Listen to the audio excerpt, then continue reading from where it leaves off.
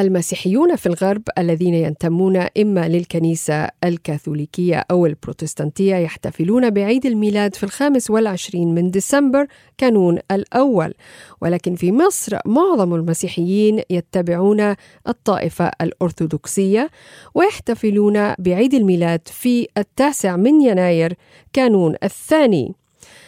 بالتالي تقوم فرق الكورال الكنسية في مصر بتحضير نفسها لأداء الترانيم في ذلك التاريخ. مراسلة إكسترا في القاهرة مروة صابر حضرت بعض هذه البروفات لكورال يدعى ثمر الروح وأعدت التقرير التالي.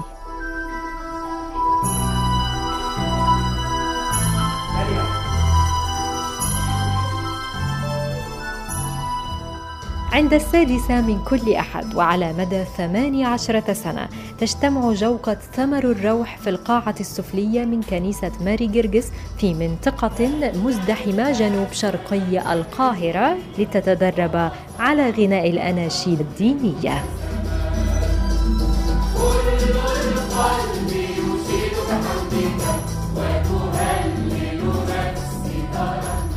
ثمر الروح فريق كنسي يضم نحو 50 عضواً معظمهم من الشباب، تأسس لخدمة مرتادي الكنيسة كما يوضح سامح عطاء قائد الفريق.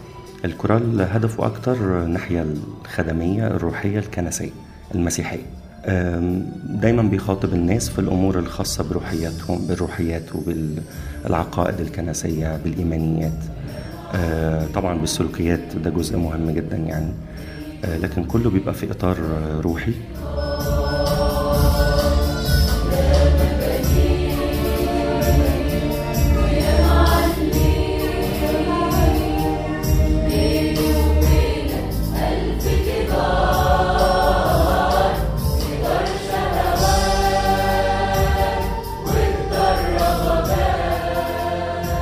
تغني الفرقة ترانيم تراثية وأخرى من إنتاج أعضائها، وعادة ما تستغرق الأغنية الجديدة نحو 3 أسابيع بين الكتابة والتلحين والتوزيع، ومن ثم يأتي دور التدريب على الأداء. داخل هذه القاعة الصغيرة تتوزع الفرقة على صفين من الكنبات الخشبية، ويبدأ التدريب الأسبوعي بالصلاة.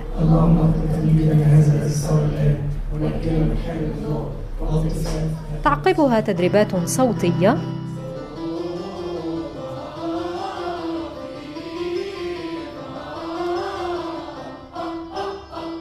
ومن ثم يتمرن الكورال على قائمة من الترانيم التي ينوي غناءها في حفله القادم.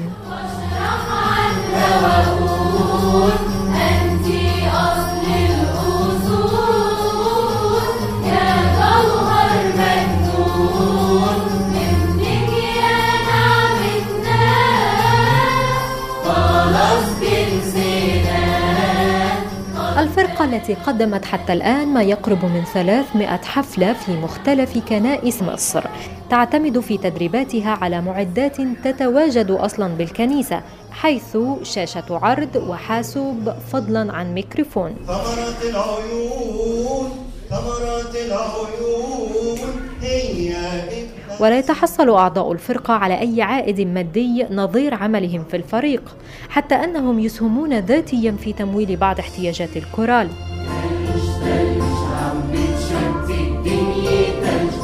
رغم ذلك تظل الفرقة متنفساً لطاقات ومواهب أعضائها، كما يقول سامح عطاء الذي يأمل مع بداية عام جديد أن تفتح لهم نوافذ أوسع للغناء خارج إطار الكنيسة.